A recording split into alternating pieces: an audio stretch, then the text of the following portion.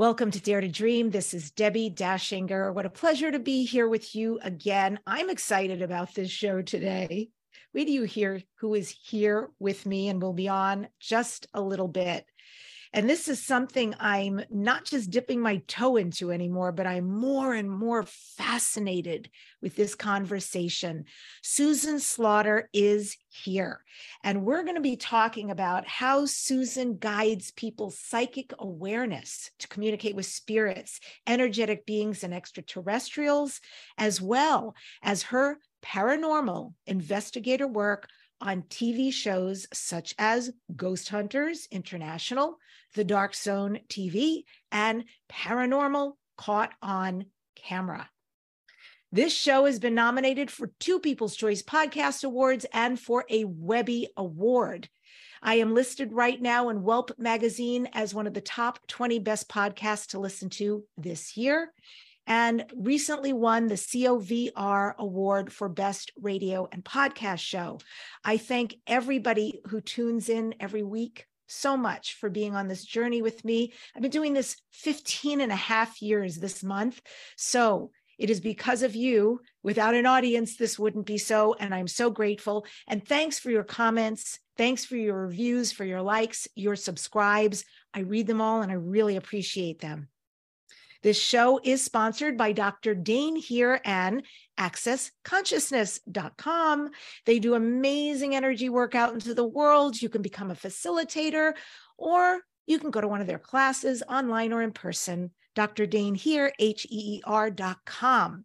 And I'm Debbie Dashinger. I teach spiritual messengers just like you how to be visible out in the world. I do this by operating as a book writing coach. I also take authors' books to a guaranteed international bestseller. And the third leg of what I do is I show you how to be interviewed on radio and podcasts and get massive results. You can work with me one-on-one. You can go to debbiedashinger.com. And if you'd like a gift to help you with your visibility, go to debbiedashinger.com/gift. And I've also got online programs in all of those realms. It's debbiedashinger.com/gift, my present to you. Spiritual messengers must be visible. This is our time. We came here for good reason and purpose.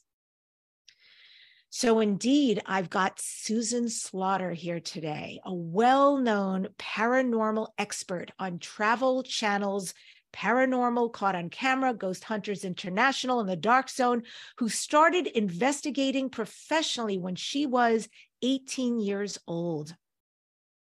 And aside from her spiritual endeavors, Susan is known for her roles in multiple horror feature films. Her duality in both acting and the paranormal have launched her amongst the horror elites. In a spiritual sphere, Susan openly identifies as a witch. She uses her clairempathy, clairsentience, and claircognizance to help guide her in her rituals, paranormal investigations, seances, and message channeling. She speaks on these metaphysical and supernatural subjects at conventions across the nation. You can learn more about her at thedarkzone.tv and the Dark Zone app. Her Instagram handle is susanthedragonwitch.com. And later, we'll talk about her appearing at the Conscious Life Expo, and I will have those links, all of them, in the show notes. And with that, I welcome Susan Slaughter to Dare to Dream. It's so great to have you here. Hi, Debbie. Thanks for having me. I'm excited to meet you. Me too. Me too. You have wonderful energy. And your bio, I got to say, fascinating, because I too am clairsentient. I too am claircognizant. I have never heard of clairempathy before. Can you? I think that What is that? Empathy is like, when people, I think, it's just like the formal term of saying you're like an empathetic or empathic person, So I think that's a really important trait. That was actually the first trait that I think I developed from my youth. It was more like an empathic ability to really feel the emotional energy and intelligence in other living things, you know, humans, plants, beings, creatures, animals, things like that.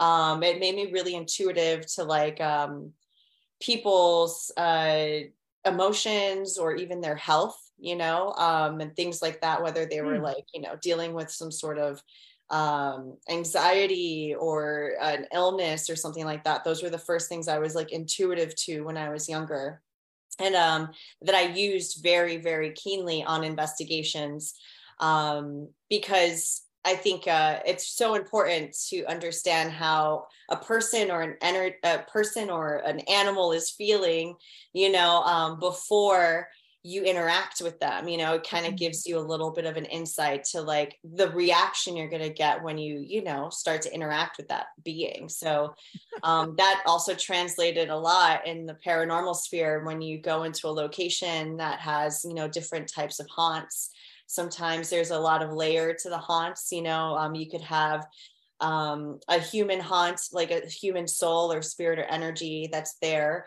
you know, that probably dealt with a lot of trauma in their lives. And so it kind of was really a special ability to understand where that trauma resonated with. And then also when you're dealing with non-human energies on a layered haunt, you know, and then you have, you know, what could be big scary creatures that you don't really understand because they've never been human, they've never been like an entity that you've ever encountered. You know, when you understand their motivations behind who they are and what they're doing there, that's also like very telling. So I think that was like a very important thing to like hone in on, was my empathy, my empathic skills. So clair empathy was really important for me, especially, you know, as I have graduated and grown into like interacting with non-human energies. You know, it's like when you're in the deep ocean, you see an anglerfish that looks so mean and, you know, big teeth and like crazy light anomalies on their body.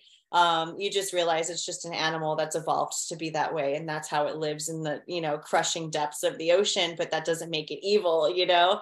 And you come across a lot of entities like that when you're on investigations or when you start getting into like psychic realms. So I think the clair empathy is like a really, you know, important.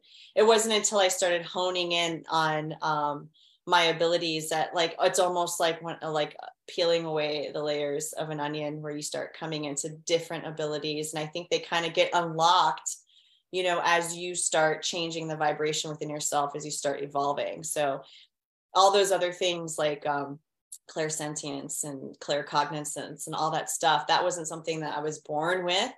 It was something that eventually evolved into that the more that I started practicing with it. Oh, that's fascinating. I didn't know that you couldn't be born with it. I didn't realize it's something you could hone in yourself. I had it and I had no idea what was going on my entire life till somebody stopped me on this show 15 years ago and said, you need to know something. And it changed my life. I was so grateful. Yeah. Why is Debbie a know-it-all? Because she's clairsentient. She's claircognizant.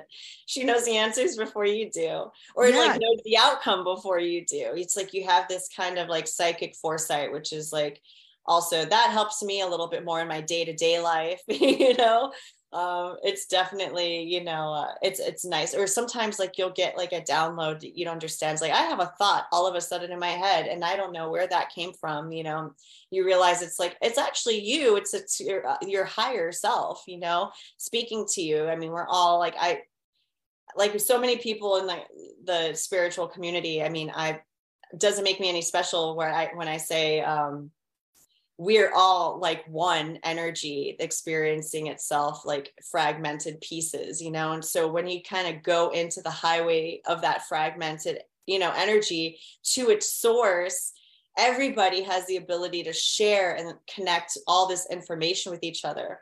Kind of like the great web that we have today, you know, and now we're connecting, and it's no surprise to me that there's something like the web or social media or things like that, because I think it's within our nature to be part of this information age. That's where we've kind of evolved into, you know, we are a hive mind, you know, in a sense, you know, where we all come from the, like, originate from this like one source of energy. So it's no surprise to me that people, you know, develop technology to something that we're so, you know, that we have a deep understanding to, which is like connection to each other.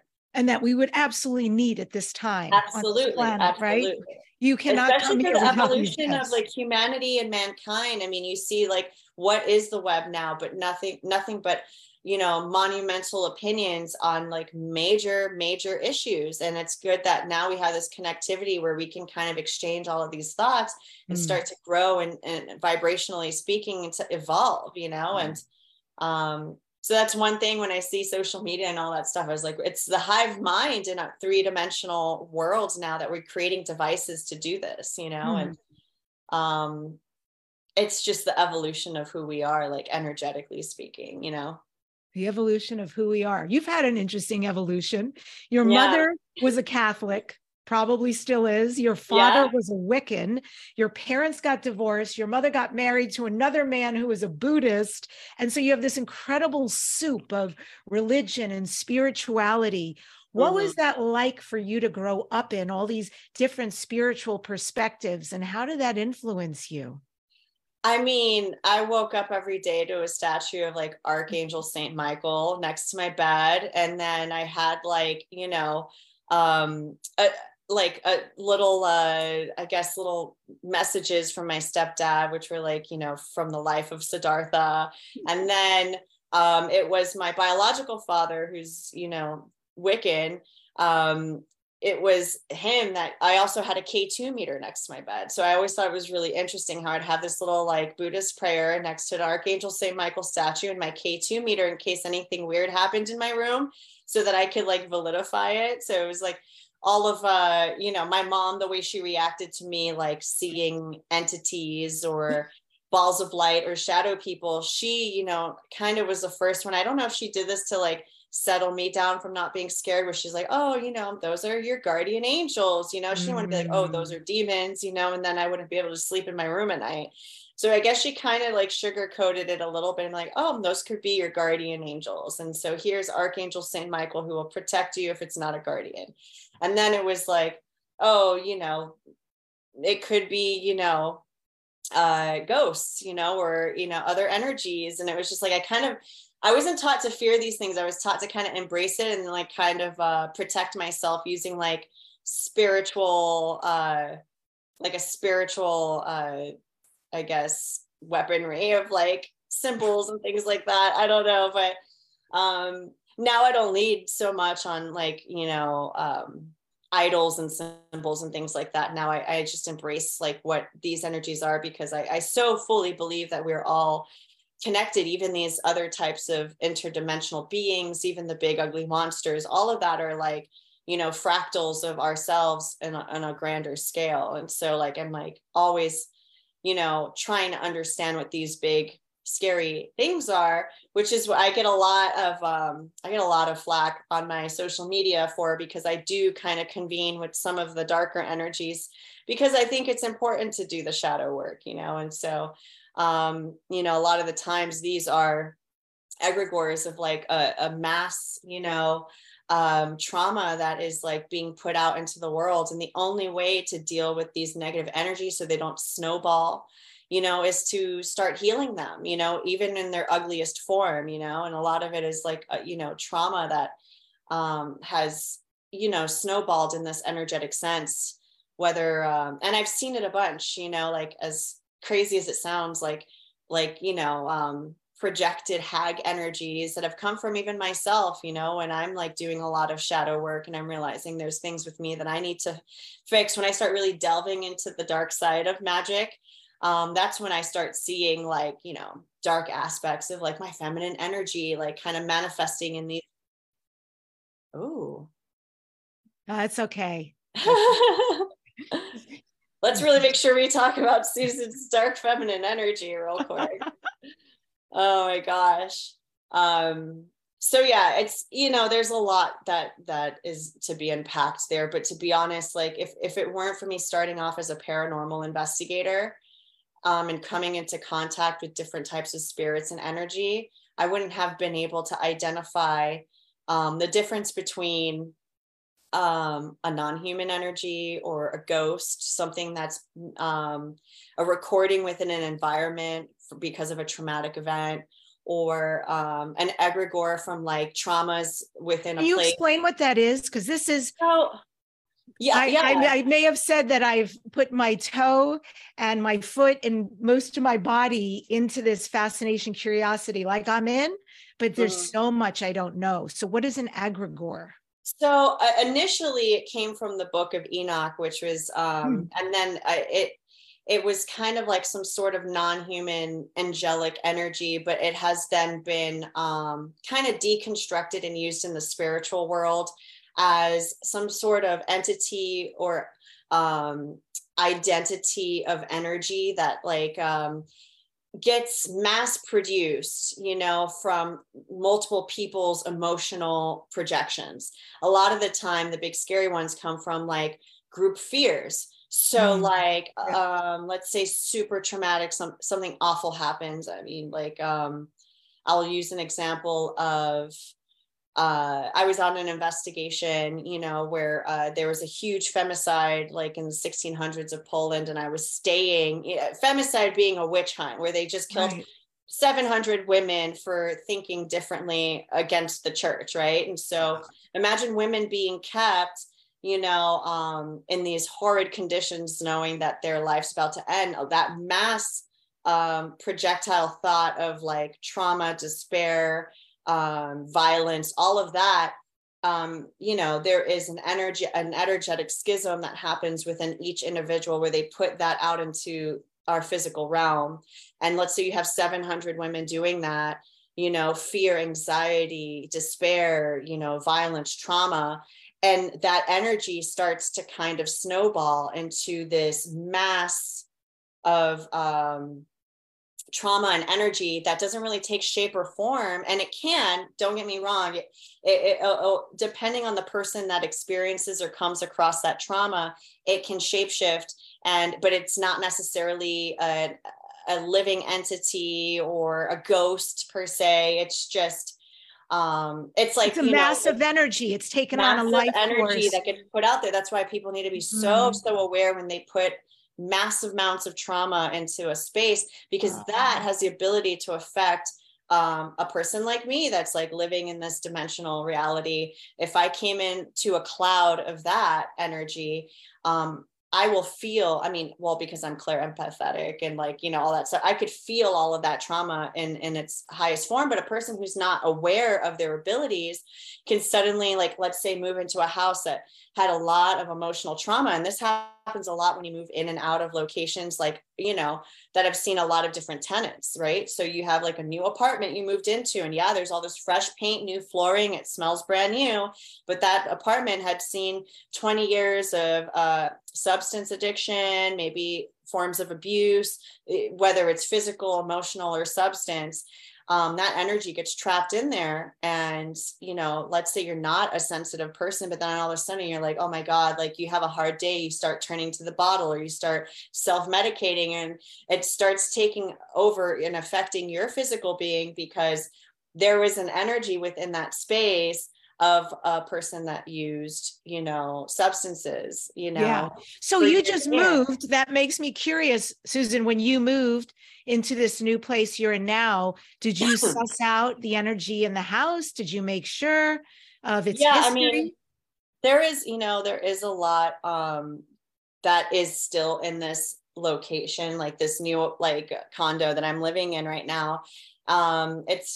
It feels to me like there was a lot of, it was a heavy energy coming in. I'm not going to lie. And there's still times where it catches me off guard. I do a lot of sound healing, you know, so I'll use like certain, you know, I find that some of the best way to heal these energies. Because one thing I want to point out is like, when you see all these ghost shows or you see all these horror movies, there's always like some sort of exorcism where they could just shoo out an energy or something. It pisses it off to the point where it leaves.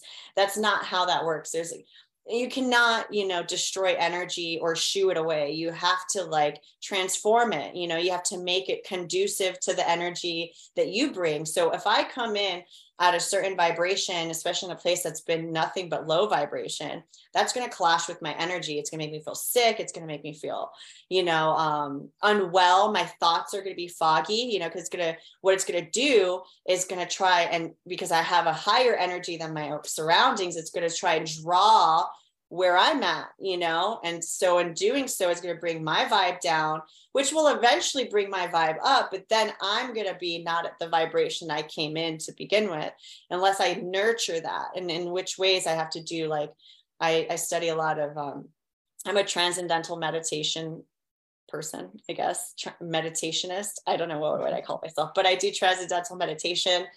And then I do a lot of crystal bowl, like sound, healing. Frequency, I think, is the most powerful healing. I think so. Absolutely. Yeah. I mean, sound can resonate through solid matter. It can resonate through yourself, and I do believe there's a sacred geometry to these resonances that are very, very healing. You start tapping into the mathematics of energy, like cymatics and things like that. Yeah. You start seeing the mapping of these energies, and there are their own little footprints, and that can transcend solid things like this wall. That could transcend my body, that maybe I'm being kind of psychically attacked by this like energy, that's bringing me down. It will get all into the cores of myself and my being and my DNA, because it can go through your body. It could go through these solid objects. I think sound is so incredibly important for healing energy. It's not something that you can go in with like a prayer book and like throw, blessed water, unless you're using like sound and energy and certain, that's kind of the idea behind the dragon blood. Yeah. There's great oils. There's great incense. There's tons of ways, to clear space or bringing somebody in. None as powerful as sound, I feel. I love that. Yeah, I'm with you. And it's so cool as you're talking about this. For 16 years, you have investigated these supernatural phenomenon all over the world, over 30 countries, which is amazing. So cool that you can travel like that, multiple historical locations. I would like to start with your experiences in ancient Incan and Mayan territories. Temples. Can you say, was there anything magnificent, special, spooky that happened while you were in any of those temples? I do feel like I resonate a lot with the forms of magic that, I mean, a lot of people don't really know this, but I do have lineage from Central America. My mother's from Nicaragua. And so I know, like my father's like German, Danish descent. So I have a little bit of like these two different, like deep spiritual sides on each. But when I find that I'm like in Central America, specifically like around the like Mayan culture, it's something that resonates very deeply with me. I feel moved by it. And I started utilizing a lot of their forms of magic in my ritual because of it. Because I don't know, it's just a calling to me. When I was in Peru, I was in Chavin, Peru, which is, it's not as high as Machu Picchu, I don't think, but there were recent excavations out there where they, what they thought was just a bunch of hills and mounds on the top of a mountain are actually like temples as far as the eye can see. And I did an investigation on one of these recently excavated temples, and it kind of go underground. And speaking of sound and vibration and resonance, there is this giant stone in one of the temples they call the land zone. And it was a carving, almost like a totem. And it wasn't from that area of the world at all. Like they're still trying to figure out, like, where is this giant stone from? This doesn't seem like anything from, the area of the Andes, but here it is in the middle of a temple. And one of the claims was that all the archaeologists and people that were excavating on the site, whenever they spent too much time around this land zone or this big stone, They were having visions, hallucinations, feeling sick, and all of that stuff. And I was like, that's very interesting. As I had to spend time next to the land zone to see if it was true. And absolutely, the closer I got to that thing, I felt like there was a resonance that was like, I'm getting like thinking about it, just getting a little gaggy, because it was like, so like almost like this super deep infrasound that resonated off of it. Like it was like something that you couldn't Is this something hear. you could hear? You No, could it's just audibly, a or feel. you just You felt? feel it like pulling into your core, like right in your solar plexus. You know what I mean? Just like right there resonating. Will pull on it. It was making me nauseous. It was making me dizzy. And people that were like kind of going against what their body were doing, especially people that are like more science-based, that they're like excavating, just trying to like get their work done, or like local workers, they pushed past the physical essence, like sensations of being around it. And then it started getting in their minds, where they started seeing things, you know? And so they were seeing like what looked, you know, they were taught, well, he wasn't an archaeologist, but he was just like a hired hand to help kind of load things in and out for, you know, the professionals. And so he was the one who's like, oh yeah, like, you know, I always work, you know, in uncomfortable situations. So being around there, you know, it's like, then it started getting in my head. And then I started, you know, seeing, like he thought he would see things like from his family there, like he would hallucinate that his children were there, where it was almost things that were in your mind started coming outwards. And that's not necessarily a bad thing, but it's almost like it's projecting whatever it had the ability to do, is to project, like psychically project things within yourself outwards. He said he thought his dog had followed him to work one day, because his dog was walking around, and it was like his dog wasn't there. Like, when there was no way his dog would have been there, or his kids, because he's like hours upon hours away. And it's just kind of like whatever's in his mind was getting projected out into the physical, and he was hallucinating it was there in the temple with him, which I thought was really interesting. And so whatever this was, you know, in my head, I start thinking, okay, somebody put this in here because there is a way to harness this energy into a form of magic. Like, what is this doing? You know, it's like our modern magic, you know, like neo witch ideas of like, oh, you know, like set up vision boards, you know, and then, you know, kind of put that out there and, you know, say it, and, you know, affirmation and things like that. But here they had something that if you like had a way to be around it, it would project out the things from within you in like another way, shape, or form. You know what I mean? Like it was kind of like a manifester of what was locked in your mind, and it takes it out. I couldn't spend that much time around the land zone. It was incredibly hard for me physically to do that. And not only that, I don't know if I ended up like getting really sick around that, like my introduction to the land zone. I ended up had to be taken off the case because I mean, I got seen by physicians and doctors, and they're like, hey, what's wrong with you? And they're like, oh, it's altitude sickness and all this stuff. But I had been spending all this time acclimating in the Andes, and I felt fine. It wasn't until I was introduced to the land zone, I spent time, you know, in the vicinity of that thing, that I started getting real messed up, and I had to step away from the investigation altogether because it was too much for me. Which is sometimes like the downside of being like a hypersensitive person like myself. Of course. Yeah. Yeah, it takes its toll, understandably. It really did. Can we also talk about the hidden tunnels and the crypts from the Knights of Templar? That I find really fascinating. Were there discoveries in the tunnels or the crypts? The only thing that we saw that had that we realized eventually that these were tunnels built by the Knights Templars was that we saw deep within the tunnel systems like different tile works of their emblems, you know, but nothing was ever really found outside of the crosses that they would wear in the tiles around systems. To be honest, it went underneath the Danube in Serbia. So we were in Serbia. We went into these like tunnel systems that, as you know, I don't think these tunnels were supposed to be like long-lasting tunnels because they started caving in. And the reason why we went there was not so much to investigate the goings on of the Knights Templars. We do have evidence that they did build these.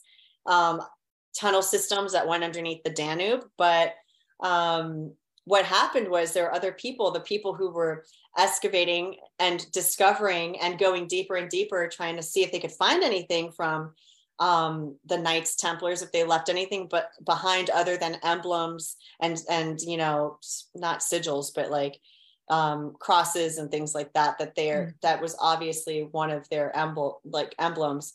The people that were going into those cave systems eventually got cave systems like fell in on them. And some people have died, you know, like awful deaths of like starvation, and they just got like holed in under the, so it was like had a lot of this haunt vibe to it, because people that went into it never really got the chance to come out because it was such a dangerous cave system. As much as I wanted to go in certain parts deep under the Danube, it was just too dangerous. So we would, you know, I remember going in, they were like, okay, well, if there was something to cave in on you, this is how you would survive, because it would take weeks for them to like get to you. So how do you survive for like 6 or 7 days, maybe 2 weeks, you know, underground and pitch black with like only roots and like barely any water to survive on? So it was kind of more like a spooky tunnel system. And I never really uncovered too much about the Knights Templars in that one, but it was really interesting to kind of walk in the footsteps of where they had once been, you know, and understand like a lot of the effort that they put in to build these like secret little access points from one end to the next, you know, and on their whole, you know, crusade. I guess they were also some of the first people to try and like spread enlightenment in their own ways, you know, and bring religious ideas that weren't so much in alignment with the church, you know, but also it's funny how the whole world has been shaped by ideas of spirituality, you know. It's crazy. I hear, Susan, like the word out there is that you will do anything to get the story. Like you're beyond adventurous. Like I will do whatever it takes to get evidence of the paranormal. So what is the scariest, maybe the stupidest, but the scariest, spookiest, craziest thing that you have done to get evidence, and what happened? I've always been the person that's like, let me spend the night, you know, like when people would like wrap up all the gear, especially because we were working on a television series. So like, you know, our field producers, the story producers, our camera guys, our audio people are going back to the hotel, you know, for the night. And I'm just like, no, I want to stay, you know, here. And well, I'll tell you, one of the scariest places I spent the night was in an oubliette, which is it's a type of torture chamber. It was in Nottingham when I was investigating the galleries of justice, and I had to rappel into something called the oubliette, which essentially is a giant dark pit that you can't claw your way out of or climb out of. There's nothing in it. And so how they used to like sentence like petty thieves and adulterers to death was that they would just throw them in the oubliette. And oubliette in French means to forget. So essentially they would just throw people in there and that's it. There's no way to get out. There's no, that's it. You're going to starve to death in there unless you eat each other, is kind of like the dark story of the oubliette. And that was what people would get for stealing loaves of bread on the street, you know, like it was messed up. So a lot of children and women ended up in the oubliette. And I spent the night in there. It was actually just strangely, there was no sound that reverberated off of the dirt walls. It was so spookily quiet. The quiet, the silence was the most deafening part about it all. And because you're so deep underground, and the entrance to get in is like only about as big as like a ring light, you know what I mean? Like they would throw you in there and you couldn't get out. And you're just in this giant cavern, and there's like my walkie-talkies didn't work in there. Like there was no way signal was getting back and forth. It was just kind of like, guys, how did they check on you? I was like, it was a time thing, you know. It's like I had my watch with me, and I was like, okay, someone's gonna come and check on you every 3 hours. And 3 hours in the oubliette felt like an entire day. It was nuts. Another place that I stayed in was I mentioned to you about like the idea of the egregores and stuff about the femicide that happened in Poland. I was staying in like in an old medieval castle, and they had a basement that they outfitted to like keep and torture witches in. And so I slept in that basement, you know? So it was, yeah, definitely I've spent a lot of time in some of the darkest places in the world, like figuratively and literally. And then I think the other thing I had to do, this one got a lot of feedback, especially like me starting off and people not knowing like who I am and what I do. But when I was in Belize, I went to investigate these ancient Mayan temples out there. And one of the things I wanted to do was involve ritual because, you know, ritual is so close to my heart. It's what I do to help me manifest. Like I'm all about that, you know? And so when we were talking to one of our clients who was a tour guide there, he said because he's like a descendant of the early Mayans that, you know, lived in Belize that built those temples. He said he went in there to do a ritual to appease the gods, the Mayan gods. And that's when he started getting all this haunted activity. And so I was like, all right, well, let's see if we could do that ritual, you know? And he's like, but you understand it involves bloodletting. And I'm like, that's cool. Like we could do that, you know, I don't mind. So I think that, you know, like I definitely take on a lot of different cultural aspects to ritual, and bloodletting is something that I definitely do practice. I prefer that than like animal sacrifice or things like that, you know, which, you know, I grew up in Miami. We've got a lot of Latin American cultures out here. We got a lot of santeros, people that practice voodoo, hoodoo, all of that stuff. And animal sacrifice is part of their culture. And so although I draw the line at that, because to me, I was like, if I want to manifest something for myself, I feel like the offering needs to come from me and within. So if I can offer my life. So you're saying the bloodletting comes from you? Yes. Wow. So I did a bloodletting ceremony in an ancient Mayan temple using original artifacts, which was like probably one of the most amazing things I feel like I've ever done, where I had like an obsidian blade that was carved by Mayans thousands of years ago. And I cut myself open and I bled into an old vessel that was thousands of years old using, you know, old like incense and things like that. The fact that I had the opportunity to use those objects was so incredibly profound for me. And I don't think people understood that, you know, they're like, oh my God, like I got a lot of flack online, big time. Like I almost got like canceled, you know, or they're just like, my daughter watches you and looks up to you and she's a cutter. And then all of a sudden it became about mental health. And then I was like, this is not what that is, you know, but I understand your concern, you know. You know, this is an ancient ritual used by Mayans, and I had the opportunity to do it using like legit artifacts, you know? And so for me as a witch, like I wasn't going to pass up that opportunity. And we did get some really interesting evidence from that. Lots of audio evidence, disembodied voices and things like that started happening around the temple when we were investigating. Anything that could be understood? Absolutely. Yeah. We heard a voice, like speak the client's name outright, saying that it's not Pedro. That was like what it said. It's not Pedro, which I thought was really interesting because it was like, why do you speak English was another thing. Like, you know, you got to pay attention to. It's like, do these energies know how to speak different languages, you know, when they're not necessarily human, incarnate, that they can like to say things so I would understand. Because a lot of the times if we get EVPs, you know, there will be what is that?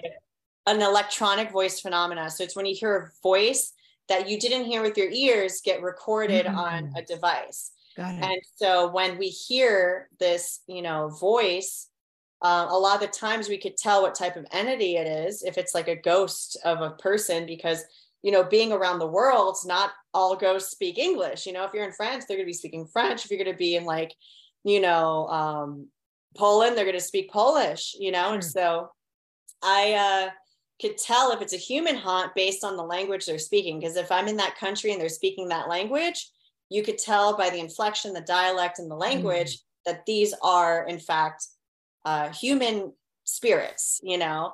But then when you're in another country and you start getting things that will speak to you in your language, that makes that, you know, like kind of piques my interest. Is this some other type of entity that knows how to speak, you know, for me, so that the message hits me, so I get it, you know? And so that was an interesting occurrence that happened at a Mayan temple, you know, where, and you could tell the inflection, the vocalization sounded like a foreigner speaking English. How interesting. You know? Wow. Like that with an accent, but nothing that I could understand. Like, you know, I'm very keen on accents too, you know, like I can understand, like if a person's speaking to me in English, they're from another country, I could usually peg what the accent is, you know? And so that was an interesting thing that happened, was having entities having to change their language or dialect or something just to communicate with you through devices. So that happened when we were at the Mayan temple after we did the bloodletting ceremony. Yeah. In your list of all of what you are, it also includes reptilian, which really caught my attention. Why reptilian? Do you identify as a reptilian starseed? It's so funny that you brought this up, because I had this conversation with Linda Moulton Howe last year.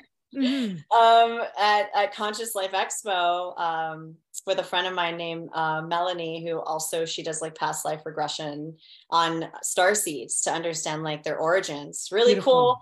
But the thing is that I find, and I like in my handle, I'm Susan the Dragon Witch, I definitely identify with reptilian types of energy, but I find that they don't necessarily like, I got in this, like, it wasn't a heated argument, but I was kind of like on the sides of the reptilians, talking with Linda Moulton Howe, who has a very, you know, different view about reptilians than I do, where I find that, you know, reptiles in general are some of the most,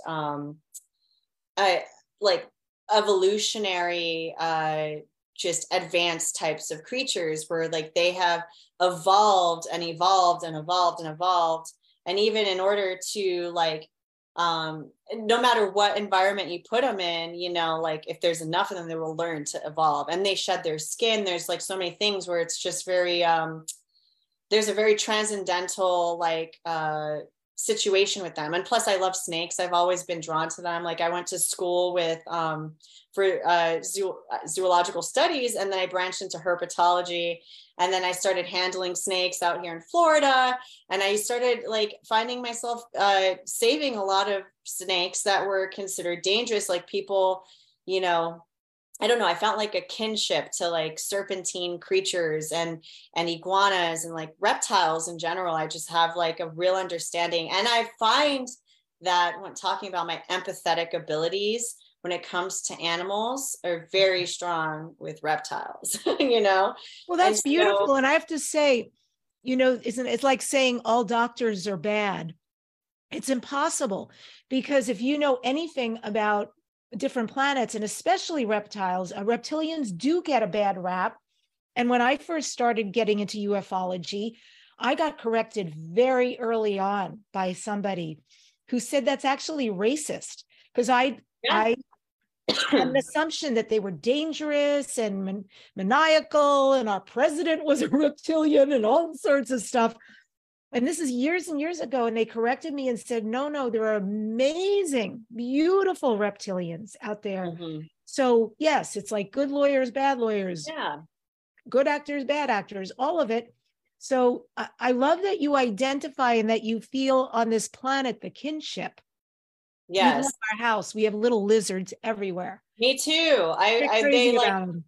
They come to me. They find me. Like I come across like reptiles in distress very often, and I rehab them. Like one of my earliest encounters with that was with like out here in the South, we have water moccasins. They're a type of viper, like a cottonmouth viper, and you know, kids were like beating it with hockey sticks on the street. And I was just so appalled by it. And they're like, it's poisonous. We got to kill it. We got to kill it. And I was like, they went and found it to kill it. It was almost like this whole thing. And Wow. I straight up just the boys in the hood were like so incredibly like, that's actually the first time people I think got really scared of me was when I grabbed this viper with my bare hands. I had to have been like 10 years old, and I put it in a cooler and I kept it like, it had a broken back, you know, but I rehabilitated it over a while. My mom actually was cool with me keeping a viper, you know, to rehab it until I got it strong enough and released them back into the wild. And ever since that day, like people have been giving me like, oh, I have this snake, it's getting too big, I don't know what to do with it. Or, oh, you know, I have this bearded dragon that's like sick with like a respiratory issue. And like, I've just been taking all of these like reptiles, like the reptile whisperer over here, just rehabilitating them, understanding that these animals can thrive in their environments. They're very, very, very smart and aware. Specifically lizards. I mean, I have a snake right now. Her name's Clementine, and I use her as like an emblem in my rituals, you know? So whenever I do manifestation work and I do my rituals, she's kind of like my familiar, and I will wear her as I read, you know, my intentions. I use her sheds to wrap my, you know, spells in. And, you know, she's very much a part of like, you know, I've always had snakes and reptiles in my life, and they've always been a part of like the magic that I work with, you know, that I always bring reptilian energy into all of my magical works. So it's just something I'm attracted to. And I really feel it just speaks to me. And I feel like they kind of see me. People are like, oh, reptilians are like slimy and cold and all this stuff. And I'm just like, I don't think so. I don't think so at all. You give like, they are so reciprocative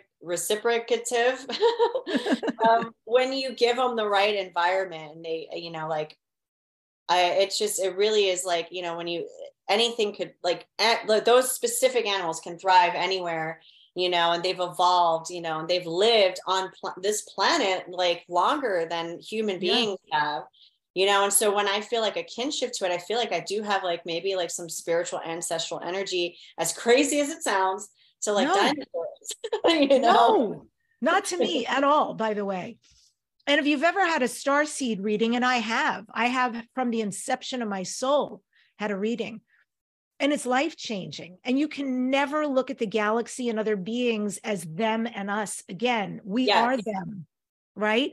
So no, this makes total sense to me. And that the dinosaurs were on this planet, one of the originals. I mean, the reptilians came here too in various forms, but no, I so get it. And I think there is like maybe a little bit of a genetic manipulation that had happened because of extraterrestrials coming in, you know, and the reasons why, like, you know, like, and I always argue that, you know, the dinosaurs were on this planet for like millions of years. We've only been here for like, that we could understand, for maybe like hundreds of thousands, you know. Imagine the psychological evolution that these animals or beings went through. Like maybe they got to the point where like they could communicate in a way and understand each other in a way, in such a very like biological way, but also in a very telekinetic way. I just wish I knew like how their brains worked, you know, where it's like maybe their brains were so small because, you know, they had evolved different things to communicate or to think with, you know, like maybe they're more like how snakes have the ability to see heat, you know, like they just have a different ability. Like humans need larger brains because we use our minds to adapt to living on this planet, you know, like we had to come up with, you know, shelters and clothing and cooking food so that we could adapt and live and survive in a hostile environment. I don't really feel like human beings like really evolved on this planet. I feel like we kind of came here and we had to learn. And in order to learn, we had to have bigger brains, you know, like and we don't even use their whole brain. Imagine when we learn to use 100% of our mind, you know, we only use what, like 10 to 12%, like if you're a genius, you know? Well, but then there's the junk and the stuff we don't use. And you have to, you know, there's been a lot of theories about that having to do with extraterrestrial information and star connection and so forth. Mm-hmm. So I'm listening to all your curiosities, and I'll say this piece and then I'll ask the question later, but you're going to do a lot at the Conscious Life Expo. You're also offering a seance with Susan Slaughter. I think you have 3 sessions over the weekend, and these are 2.5-hour intimate experiences. Yeah, they're serious. Has anybody ever they might go over, I'll be real. Seances are not a short experience. Well, because I was reading about it, and I was reading how you have an inner circle. Yes. And then you have this outer shell. So folks who don't want to participate but want to watch. And I thought, well, what if somebody freaks out? What if something happens? And even if you're in the outer circle, okay, just because you're not hands-on, you're not touching like the tools and things like that, there's still messages coming in for the outer circle.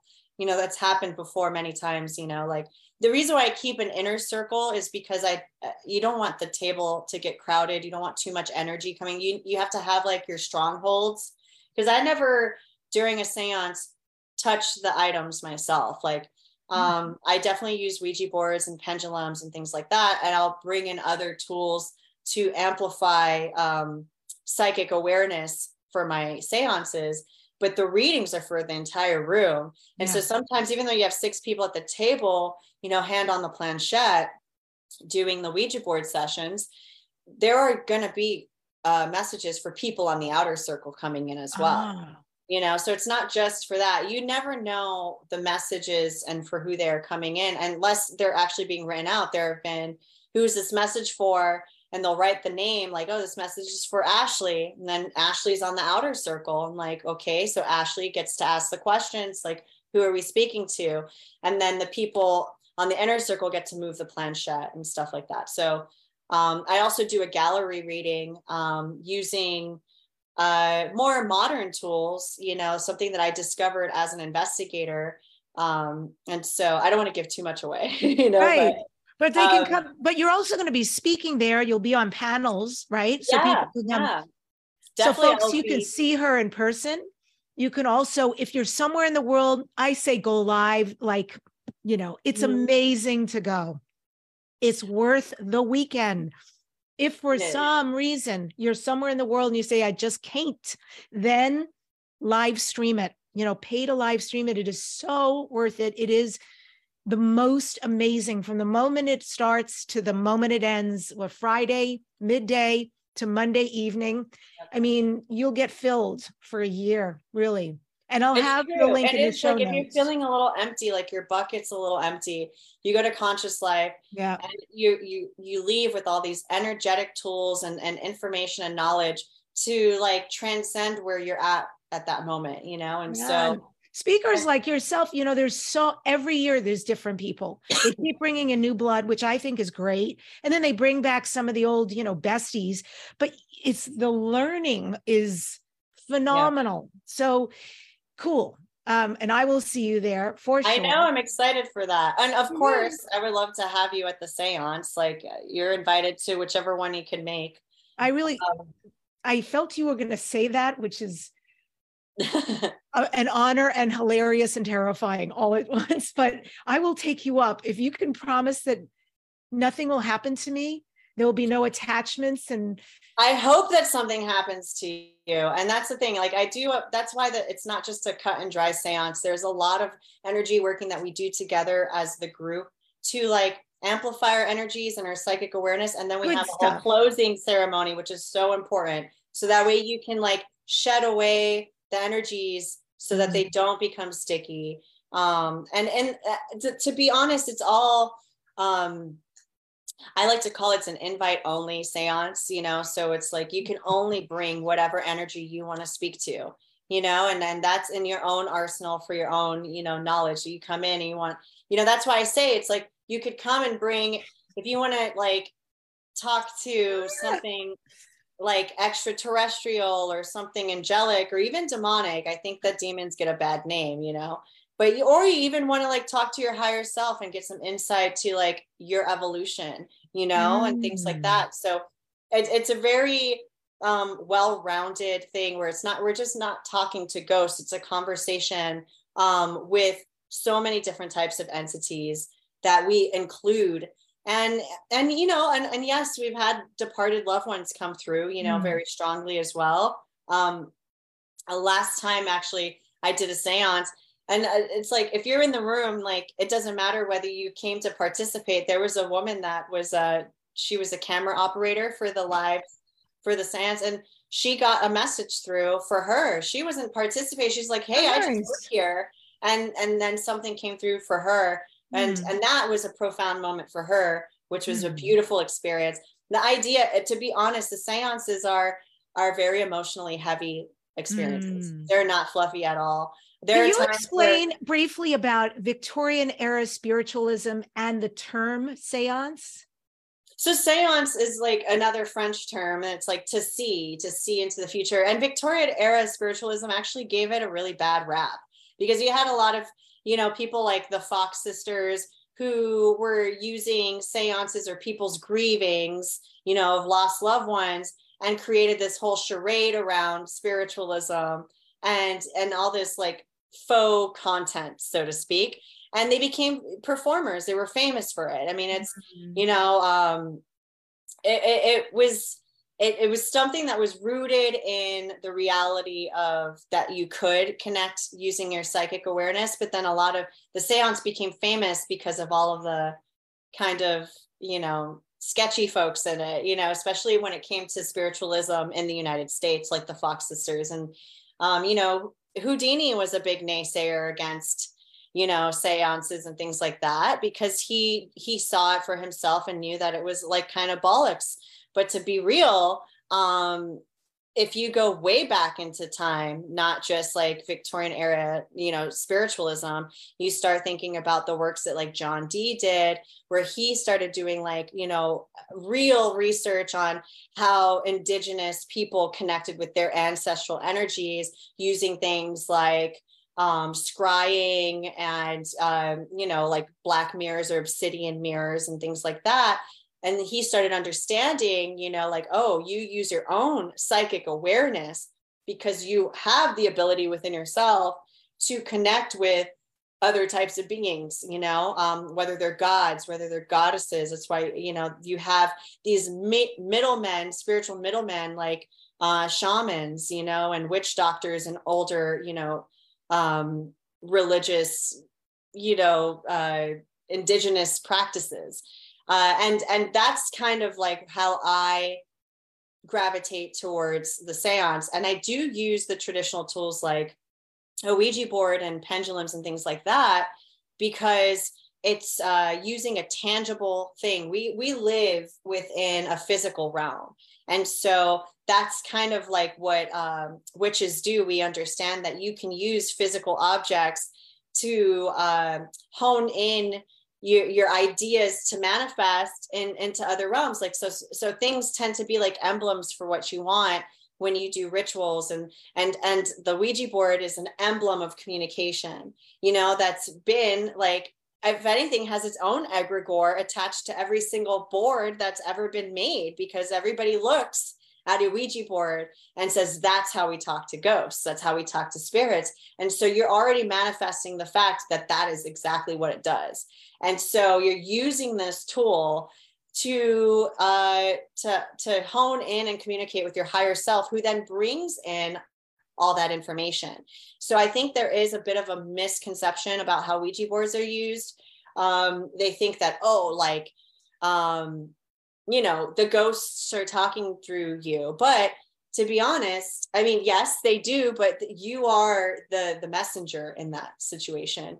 And yes, you do. The only thing that gets a little hairy at times, it can lead into situations of possession, because you become the vessel, you know, of communication. So energies can hop into you. But the thing is, that doesn't necessarily need to be a bad thing when you start identifying it. And that's why Conscious Life is such a great place to do a seance, because the people that sit at the seance table are, they understand the law of one, where everything comes from this great one source of energy, and we're all fractals of that. So they're the best people to do a seance with. because they're hypercharged, hyper aware. Everybody that goes there, I think, is a little bit on an intuitive scale, one way or the other, so the seances there end up becoming hypercharged, and the people are not scared to connect with other types of beings because they do so in their own personal ways, and so you have a lot of like real soldiers at the seance table, the ones, and that's why people are not willing to connect with, the tools and become vessels for the information. They're more than welcome to still get to reap the benefits of that if they go on the outer circle. They're still all part of the seance, but they don't have to get in on the energy and become conduits, Got it. Wow. That's awesome. Thank you for the invitation, because really that's an opportunity for me to step up and do something that typically would scare me to do. I'm mostly afraid of attachments. Like somebody would have to clear me. You have attachments all the time. You have like ancestral attachments, like the claircognizance, the messages that you get, the insights that you have come from these energies that you are tethered to, and so you're always going to have these attachments, and and I believe that know what I mean by that. I do, but you're scared of like a scary ghost attachment. She's going to come out of your television looking like The Ring, and like that's what ghosts are. Like that's what and I've seen shit like that. Let's be real. Like I have, but you know what? Those have been reflections of myself when I'm like doing shadow work. Yeah. Totally. So the scary things that you see is because there's something within you projecting that, so then that just shows you have to work on those aspects of yourself. Yeah. So I'll come work at your seance for sure. I'll come. And that's another thing. It's an invite only. So you're going to be able to bring one spiritual guest with you, as that's what I call it. And then that's the only guest that will be able to connect with you. So I'm not going to bring in a bunch of people's energies into my seance that's why I call it invite only. Oh, cool. You get one, okay. Your +1 is your +1 spiritual guest. And that's the only thing that could come through during the seance. So you have to pick wisely. Yeah, I already know. See what comes through for you. And we do a whole little ritual around picking your spiritual guest. So that's like how we talk. So it's only invited guests on the inner and outer circle. And do you live stream this? Do you know if they live stream it? We did last year. That's how the camera girl got her. And I made her. That was another thing too. It's like, if you're in the room, I don't care if you're just working, you have to have your invite only. Like that's how I don't care if you're monitored, or you're doing monitors, or you're dusting the lamp down there, like you have to have your spiritual guest, because if you're physically in the room with us while this is happening, I don't want open doors for, yes. randos to come in, like random energies. It's an invite only type deal. And so I have a ritual around that, and that a way that we open that in the space and a way that we close that in the space. And it takes a long time. And you know what, that time flies. Like 2.5 hours felt like 15 minutes last time. It was nuts, like with the amount of information we were getting. And so that's the reason why there's like, okay, you can't just, because last year I only did one seance, and I guess it had made its way, the rounds back to, the heads of conscious life. And they're like, okay, no, like people want to do this. And because I keep it a very limited, because I don't want it to be a giant, it's an intimate thing. People get really vulnerable at these seances. You have a lot of loved ones coming through, facts about things and deaths and stuff like that, that it's like, it's more, you got to create I'm there. Space, I'm already there. I'm months and months in the future. I'm there. I hope so. Pick one and you're there. Totally. So. Oh my God. Thank you for the invitation. I had already intuited you were going to tell me that. And yeah, so I'm a hell yes. Yay. And Susan, this is Dare to Dream. You are one of the most adventurous people I've met in a really long time. And I think that's cool. Thank you. Yeah, thank you too for that energy. What are you next, Dare to Dream? What are your future dreams and goals? Where are you going, girl? I mean, to be honest, like I kind of am already like on that path a little bit, you know, like I wanted to be a person that follows their spirit and inspires other people to do the same. You know, I want to inspire people to be more spiritually aware of themselves, of each other, and have a little fun doing movies and stuff, you know. So I'm there. you know, if anything, I could only just get bigger and bigger in those spheres, and that's all I could ask for. Do you have anything coming down the pike on any of the TV shows that you're on that you're especially looking forward to that you've never done before? Well, as TV shows, I've already finished and wrapped season 5 of Paranormal Caught on Camera, which is airing right now. So all the new episodes of Paranormal Caught on Camera are on Discovery and Travel Channel. And when I'm also in Los Angeles for Conscious Life, we're going to be doing another Dark Zone event. Okay. So that's an investigation that we're going to be, I can't really delve too much in it because we're still talking with the location, but that will be coming up soon. And, you know, I did a movie in Chicago a couple months ago. And so that's going to come out. It's called Weekend Deadaway. So if you see it, I love that. Yeah, it's super campy horror gore stuff, which is, you know, just good old fun. But yeah, I get to do a little bit of everything, you know, and so I'm just looking forward to the Conscious Life Expo is kind of what I'm really focusing on right now. The seances take a lot out of me, and I have to put a lot into them, and doing 3 of them is quite a task. So I will be doing that, getting my energy right for that. And that's going to take a long time too. You know, in order for me to go into a seance, I have to make sure that my demons are good. You know, I have to do a lot of shadow work. So I'm trying to make sure that I am sitting in a place of like light and bright for the seance. So anything that's got me feeling down, you know, like